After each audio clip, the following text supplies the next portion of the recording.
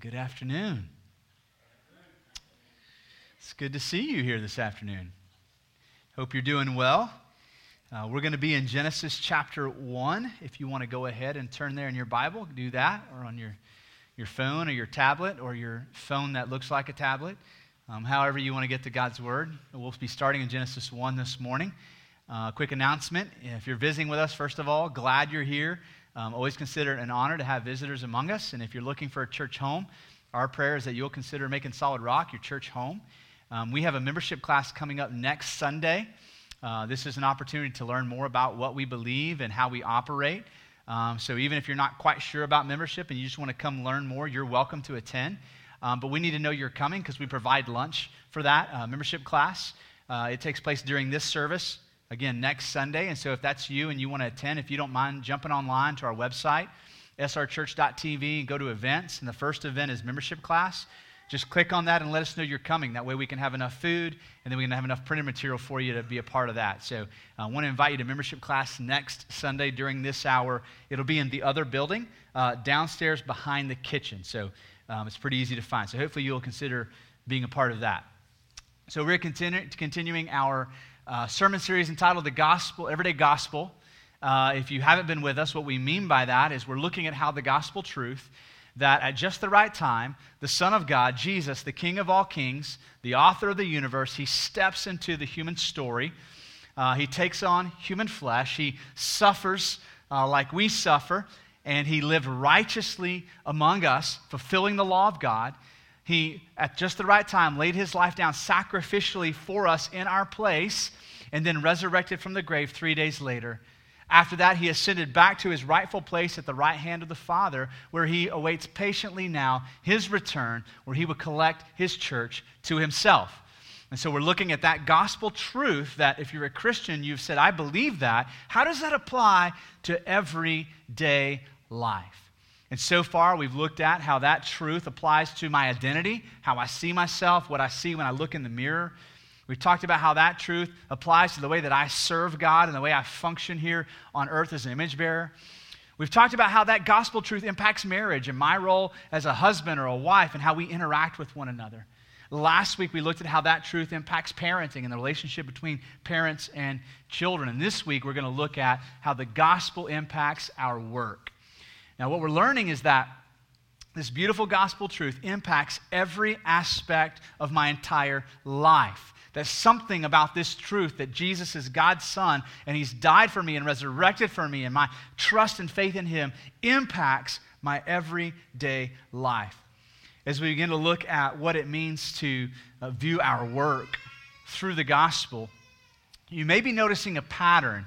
And so let me just kind of go over the pattern that we've been working through every Sunday. So we've been starting with creation in Genesis 1 and 2, looking at what God created before it became distorted as something that he considered to be very good. And so we looked at marriage from Genesis 1 and 2. Now this week we're going to do the same thing and look at work from Genesis 1 and 2. But we've also been looking at something that significantly shifts in Genesis 3. Now Genesis 3 in your Bible is what we call the fall. This is a place where sin and rebellion enters the story. Now, this is incredibly significant because everything else in your Bible is impacted by Genesis 3. The rest of the story is distorted and twisted because of what happens in Genesis 3. So much about brokenness and heartache and pain and suffering is explained by Genesis chapter 3. Then we get to the New Testament, to this place where Jesus steps into the story, dies and resurrects. And then the rest of your New Testament, something beautiful begins to happen. Everything that gets distorted in Genesis chapter 3 begins to be restored and redeemed and made new again, including marriage and parenting and the way we see ourselves. And today, we're also going to see this impacts work as well. So starting in Genesis 1, verse 28, let's look together. And God blessed them, that's Adam and Eve, and God said to them, be fruitful and multiply, and fill the earth and subdue it, and have dominion over the fish of the sea, and over the birds of the heavens, and over every living thing that moves on the earth. And God said, behold, I have given you every plant yielding seed that is on the face of all the earth, and every tree with seed in its fruit. You shall have them for food. And to every beast of the earth and every bird of the heavens and everything that creeps on the earth, everything that has breath of life, I have given every green plant for food. And it was so. And God saw everything he made, and behold, it was very good. And there was evening, and there was morning, the sixth day. Now, obviously, this is the sixth day of creation. And what we're reading about is long before Genesis 3, before everything gets derailed and distorted, and before we get to the fall, there is something good about work. Embedded in human design is this need to work. God created us to work. You see that here, right? Not only did he create Adam and Eve and put them in the garden, he says, you've got a job to do. Now, what I want to point out is that specifically our work in verse 29 is this. And God said, behold, I have given you every plant yielding seed that is on the face of the earth, and every tree with seed in its fruit. You shall have them for what? Food. So, work from a pure sense, before the fall, in its purest form, is simply you and I, the means by which we receive God's good provisions. So for Adam and Eve, God never said to them, hey, you guys kick back, go make yourself a recliner out of leaves, I'll have some servants bring you some food, and all you got to do is eat it. No, he said what? There's something good about work.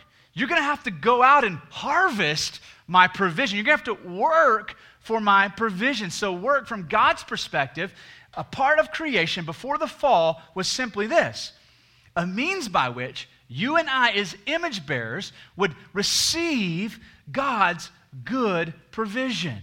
God desired to provide for Adam and Eve, and he did this through work. Now, we're going to go to Genesis 2 now. And it can be a little bit confusing. So Genesis chapter 1 is the account of creation, the days of creation. Genesis 2 is a close-up view or a detailed version of day 6. So what we just read in summary, we go to chapter 2, and we're going to get some more detail on what was happening, what was unfolding there as God created. Look at verses 5 through 7 with me. Genesis 2.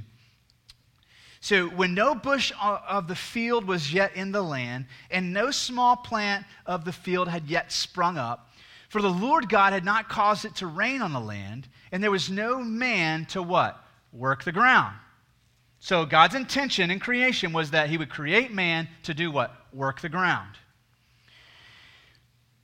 And a mist was going up from the land and was watering the whole face of the ground. When the Lord God formed the man of dust from the ground and breathed into his nostrils the breath of life, and the man became a living creature. Skip to verse 15. So God takes this living creature, verse 15. The Lord God took the man and put him in the Garden of Eden to work it and keep it. Right? So embedded in creation, at this point in time, there is no fall, there is no sin, there is no distortion, but we have work. As human beings, we have work to do. God put Adam and Eve in the garden to work it, cultivate it, and to keep it. That's manage and steward. Right? So part of just being alive for Adam and Eve was work. And we see that work is part of God's good creation. Now, that doesn't look like the average work week, though, does it? Right? For you and I, we work, and with work comes a lot of frustrations, disappointments, obstacles, burdens, pain, sorrow. Right? My work doesn't always look like that, where I just go out into creation, harvest what is good, consider it God's blessing and provision for me. No, I have to get myself out of bed on Monday morning. Right? I have to talk myself into work sometimes, right? Like work doesn't look like this for us. And so the question becomes, why not? What happened?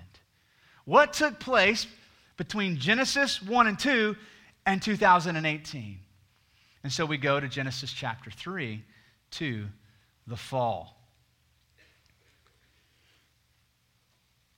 Genesis chapter 3. Let me give you just a little overview. So, Genesis 1 and 2, everything's created good. Genesis 3 is in sections. The first part of Genesis 3 is the story of Adam and Eve rebelling against God, disobeying his law, and sinning. Okay?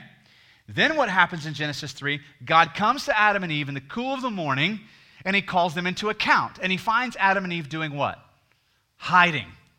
They were hiding from God and hiding from one another. God calls them into account. Now, the second half of Genesis 3 is where God begins to talk about how everything's going to be different now. Everything's going to be distorted now, including your marriage relationship, relationships between parents and children. Everything is going to be distorted now. And in Genesis 3, verse 17, we see how work is going to be different now because of the fall. Now, this sounds more like my work week. And to Adam he said, because you listened to the voice of your wife and have eaten of the tree of which I commanded you, you shall not eat. Cursed is the ground because of you. Now remember the ground. Adam was taken out of the ground.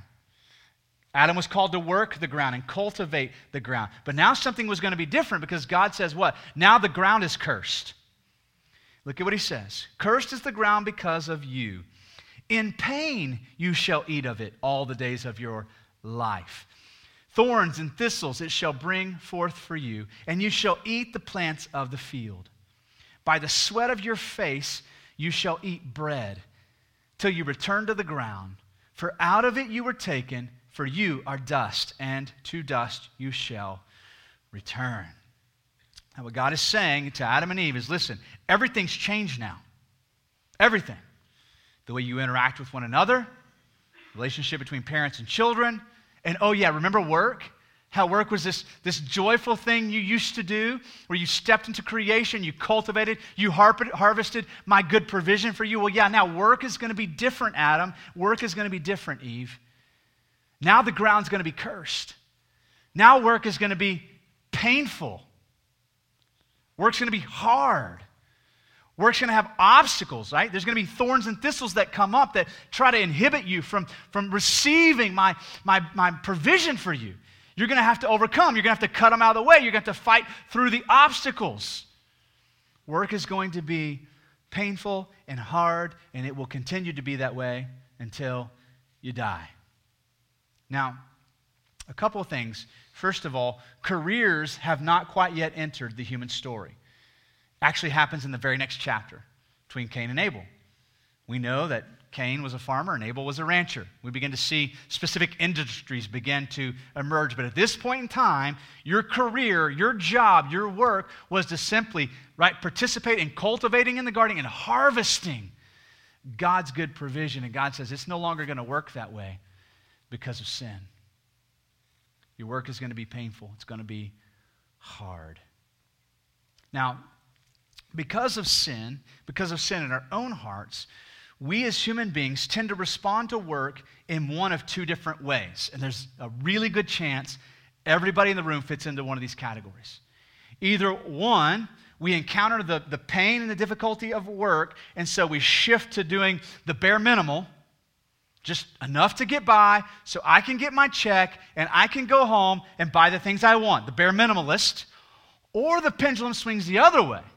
Work is hard, it's painful, and so my response to that is then I'm going to work harder, right? I'm going to become a workaholic, and I'm going to begin to find my identity in what I do. I'm going to go for it, and when I don't find joy in what I'm going to do, I'm going to work harder because it must be the next level. I just haven't arrived there.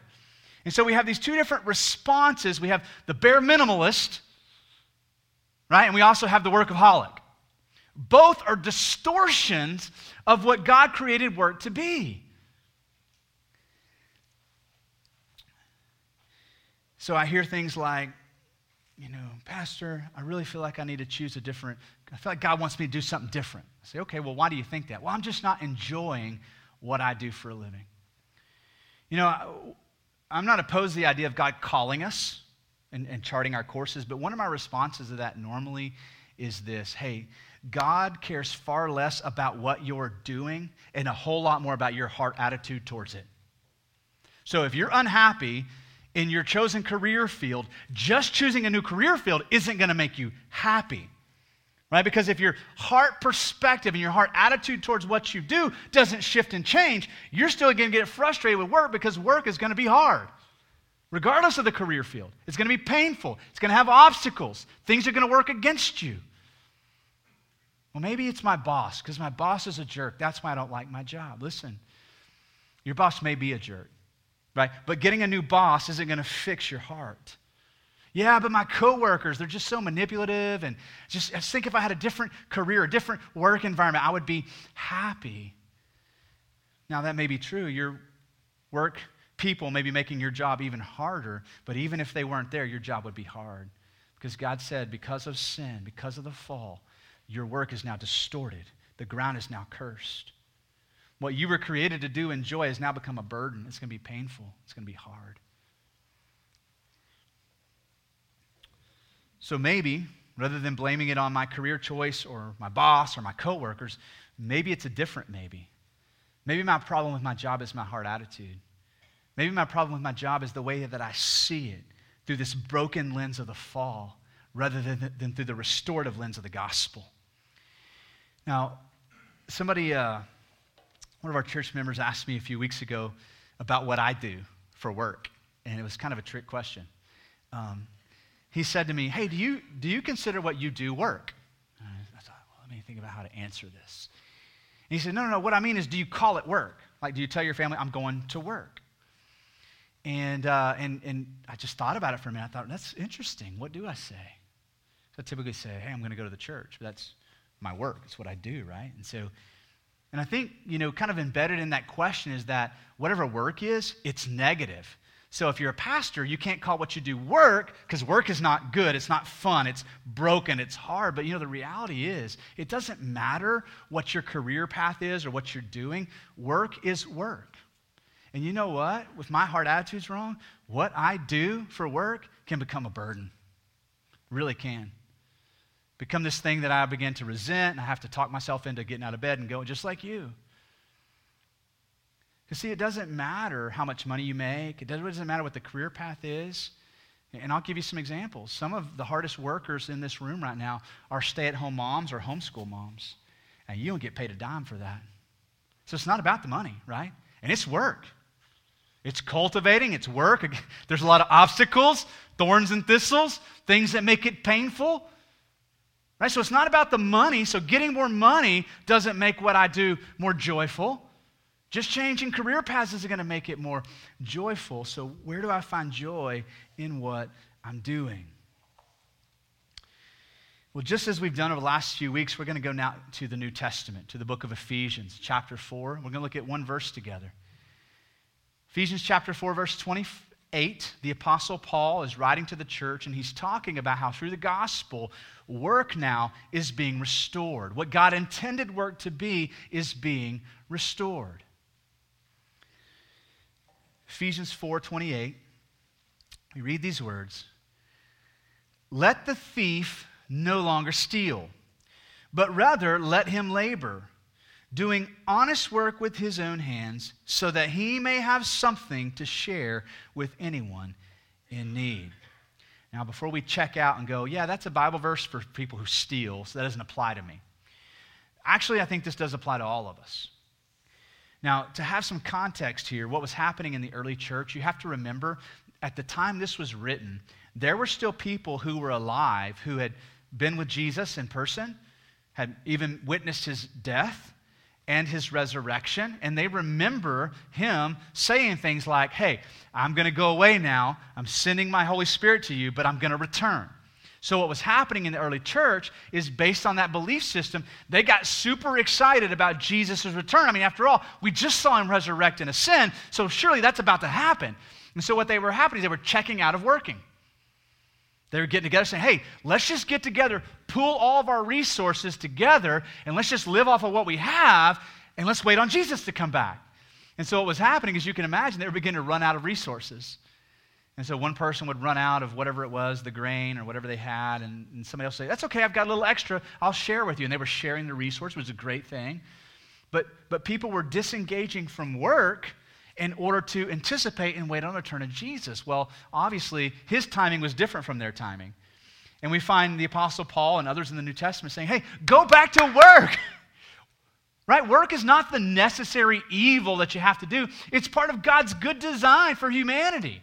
And yes, it got distorted in the fall, but God's restoring everything that got lost in the fall. So if it was good and right for you to work and to cultivate and to harvest before sin in the world, right, through Christ who takes away our sin, it's still good and right to work and to cultivate and to steward and to keep and to create. I don't know what your career field looks like. I think it's easier to grasp these concepts the closer you are to the dirt, okay? So there are different industries that we're in. Some of you work with your hands, some of you work with your minds. Some of you get dirtier than others. I was thinking about all the different work and career paths that I've had in life, from construction to farm and ranch to all these different things. And I was thinking this week about the moments in my work that I've had the most joy before becoming pastor. And a couple of memories come to mind. One was a retaining wall that I had the opportunity to participate in building one summer, which means it's hot. So we're out in Strawn, America, building this retaining wall. I think we calculated about 1.25 miles long.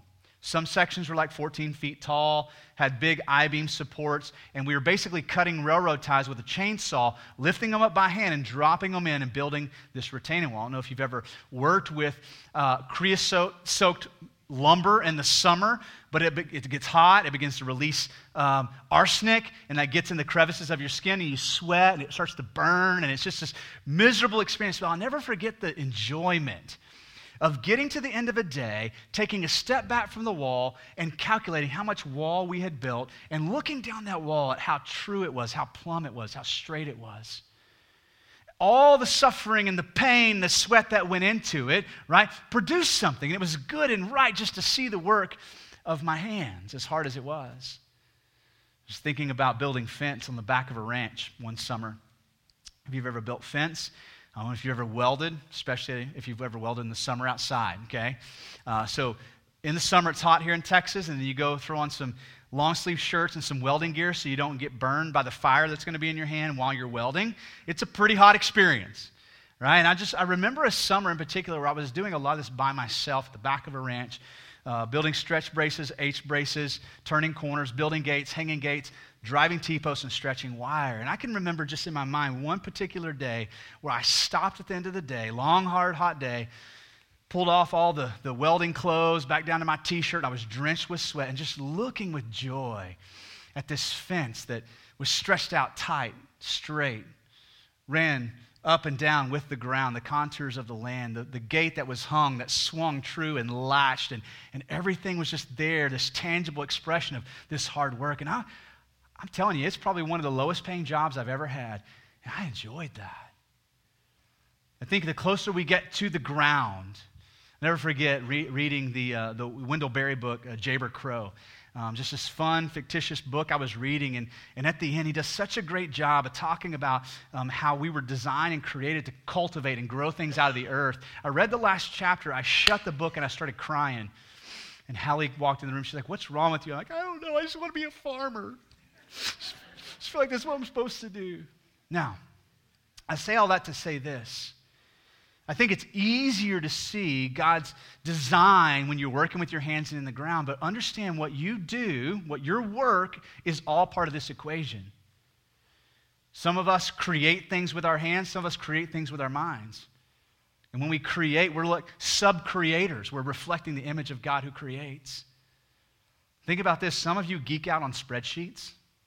I know it. You're weird, but you do it and you enjoy it. And at the end of the day, you like for the spreadsheet to work, right? You drop the number and boom, and everything calculates, all the formulas reconcile and work. There's joy in that, isn't there? The same kind of joy in looking down a straight retaining wall, a straight fence. It all came together and it worked. You were created to cultivate, to work, to create, to manage and to keep and to steward God's good creation as a means by which you receive God's good provision. So it doesn't really matter what you're doing for a living. It's more important about what your heart attitude says about what you do and how you view it. I don't know what you do for a living right now, and I don't know if you're enjoying it or not, but I know this. If you're a Christian, God wants to restore your work and your perspective of work back to Genesis 1 and 2. He wants you to see that as this part of being a flourishing human being is that you work. Whether it's with your hands, your mind, your heart, or all three, it's part of being created in His image. And so Paul says, let the thief steal or no longer steal.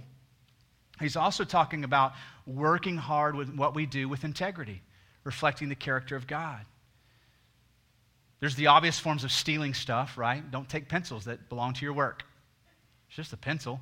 Well, if it belongs to somebody else, it belongs to somebody else. But did you know that we can also steal time? Being on the clock, being paid to do something, checking out and jumping on maybe social media while you're getting paid to work is also stealing. And so what Paul is saying is, listen, as Christ's followers, God is restoring the way we view work, and we should give everything we've got to it, work at it with integrity, reflecting the character of who God is. Whether your boss is a Christian or not, that they will be able to see in you and your work ethic and your character at work the goodness of who God is. Right? And we're called to whatever we do, whatever we put our hands to work at it with everything that we have for whose glory? God's. Whether you're building a retaining wall or a spreadsheet or a F-35 or an 8th grader, whatever you do, you put everything you've got into it with your whole heart, understanding that what God's called you to do in work is part of your God-designed role to receive from Him provisions. And then did you catch the end of that? This is what makes it beautiful. So that they may have something to share with anyone in need.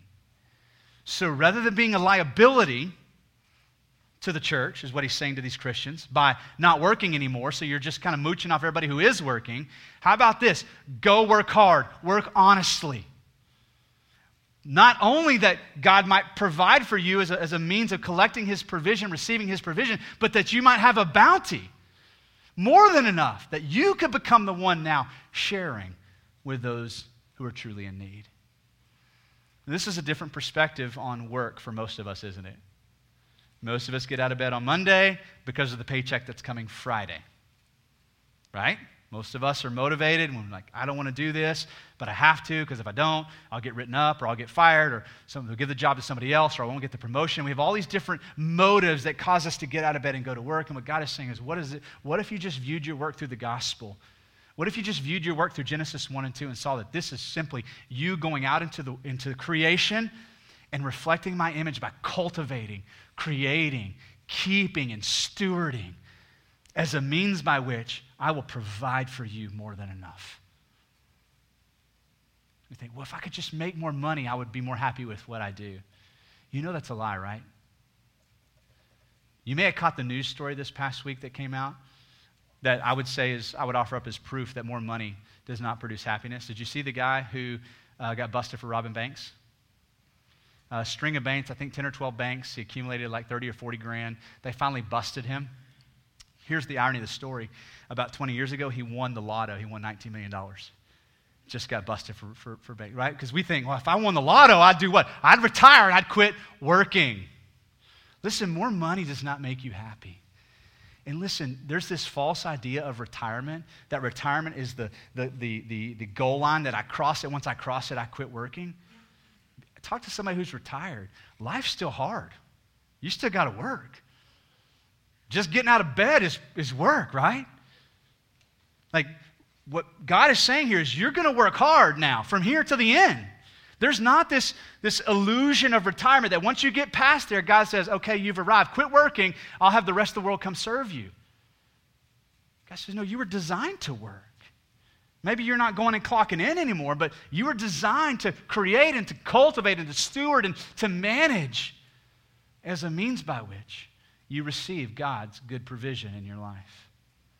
Whether you're a stay-at-home mom or you're an aeronautical engineer, homeschool teacher, public school teacher, CEO, plumber, carpenter, farmer, rancher, whatever you do, right? This is part of your God-given design to work. When we can see work as part of God's original good design, untainted by sin, we start to see it as the cultivating and harvesting of God's good creation in order that we might receive God's good provision. But because of sin, the way we view and interact within our work has been marred and distorted. I'll give you an example. Very few of us feel like we're walking into the Garden of Eden tomorrow, right? Less like the Garden of Eden, right? Rather than being a joy by which we receive God's provisions, work has become a burden full of pain and obstacles. However, through the gospel, God is restoring our hearts to see our work the way He designed it to be. As Christians, we should work hard and honestly, not for wages or recognition or to cross the finish line of retirement, but we should work hard for God's glory and the joy of being designed to cultivate and to create and to keep. Until that day we cross the finish line. I want you to listen to this. Until the day we cross the finish line of death. And I'm going to go out on a limb here and speculate. I think we're going to work in eternity. I know some of you just freaked out. Oh my God, what am I working for? I just knew that I was going to step into eternity and all these little toddler angels with diapers on were going to fly around and bring me food. Why would I say that? I can't quote a chapter and verse that says you're going to be working in heaven, but here's the thing I know God is doing. He's restoring everything back to its created order through Christ, which includes, I believe, working. That for all eternity, you and I, what will be restored in us in terms of work will be like Adam and Eve in the garden. Work will be the means by which you and I enjoy the good provisions of God forever. Forever. Harvesting, cultivating, enjoying creation. But it'll be a work that is free from thorns and thistles, free from pain, free from sweatiness. It'll be good. Now, I want to just land here. If you're, I don't know where you walked in today, but there's a good chance, a few of us walked in today completely satisfied with our work, right? Something we want to change about it. And my caution is, don't buy into the lie that if you could change whatever that thing is, that it'll get better. It's going to be work because it's part of this fallen world. What really needs to change is the work God is doing in us, the way we view our work, right? The perspective of our work, our heart attitude towards our work. So maybe that's you. Maybe today you realize, you know what? I've really been viewing my job through a broken lens. That's why I hate my job, right? Maybe you've been on the pendulum swing, like you've gone to like bare minimalist, and you know that, you're just getting by, doing the bare minimal to make sure that you fly under the radar and don't get written up. Or maybe you've become a workaholic, and maybe for you, your career has become an idol. And you've bought into this lie that the next rung, the next step, that's going to be the one that makes me happy. What happens when you run out of rungs? And you say, well, how about retirement? That's going to make me happy. And what happens when you get there and you're still not finding fulfillment? We take a step back and go, oh, okay, so the problem wasn't what I was not doing or what I was doing. The problem was my heart attitude towards that. Listen, if you're a Christian, Jesus wants to restore the way you see work, the way you interact with work. Jesus wants you to find joy in what you do, not because of the specific career path it is, but the way you view it is the means by which God provides for you generously. To see your job as a calling, to see your job as part of God's design for you as a created human being. The second thing I want to mention as we wrap up today is this. At Solid Rock, our greatest hope for you is that you would come to know the life-changing, life-saving message of Jesus. Until you've taken that step of faith towards Him, trusting in Him and Him alone and what He's done for you, none of the rest of anything we say or do here at this church ever is going to make any sense to you. There's no community group out there that will make it make sense for you. There's no Bible study. Like, it begins with you making a decision to trust in Jesus and Him alone. That's our greatest hope for you, and that's what I'm praying for you right now. Even if I'm saying this, I'm praying you would take that step of faith today. Whether you do that sitting where you're at or you grab one of our prayer partners, that today you would take that step of faith and say, Jesus, I'm ready to trust in you and you alone. I'm ready to begin this restoration thing that we keep talking about on Sundays. I'm ready for you to begin that work in me. It begins by you taking a step of faith towards Jesus. I'm going to pray you'd make that decision today. I'm going to ask our prayer partners to come to the front. They'll be here if you want somebody to pray for you. Our worship team is coming back up on the stage. Our prayer and counseling rooms are open.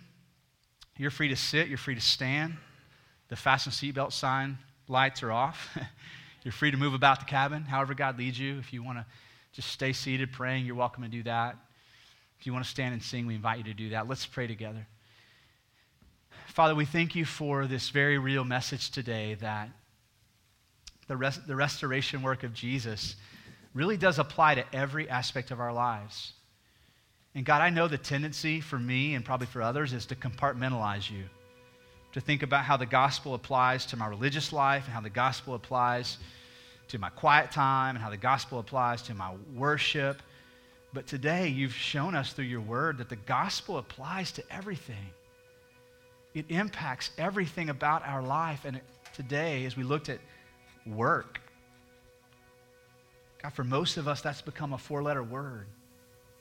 The necessary evil of life. And today, God, I pray you would restore in us a biblical perspective of work. That as Christ's followers, we would refuse to see what we do for a living through the broken lens of the fallen world. But God, we would see it through the lens of Jesus, who restores all things back to its created order. Would you restore that joy in our hearts even now? Would you change our heart attitudes towards work this week? That at the end of each day, at the end of each week, we could take a step back the same way you take a step back in creation, and could we look with joy and pleasure at the work of our hands? Could our gratitude be turned towards you as you provide all that is needed for our lives, even more that is needed that we might share through the work of our hands. God, I pray for the person here who does not know you personally, who has not trusted in Jesus. God, I pray that that decision will be made today. Stir right now in that person's heart a longing and a desire to know you more, a faith to come to you and to trust in Jesus and him alone. We pray all this in your name.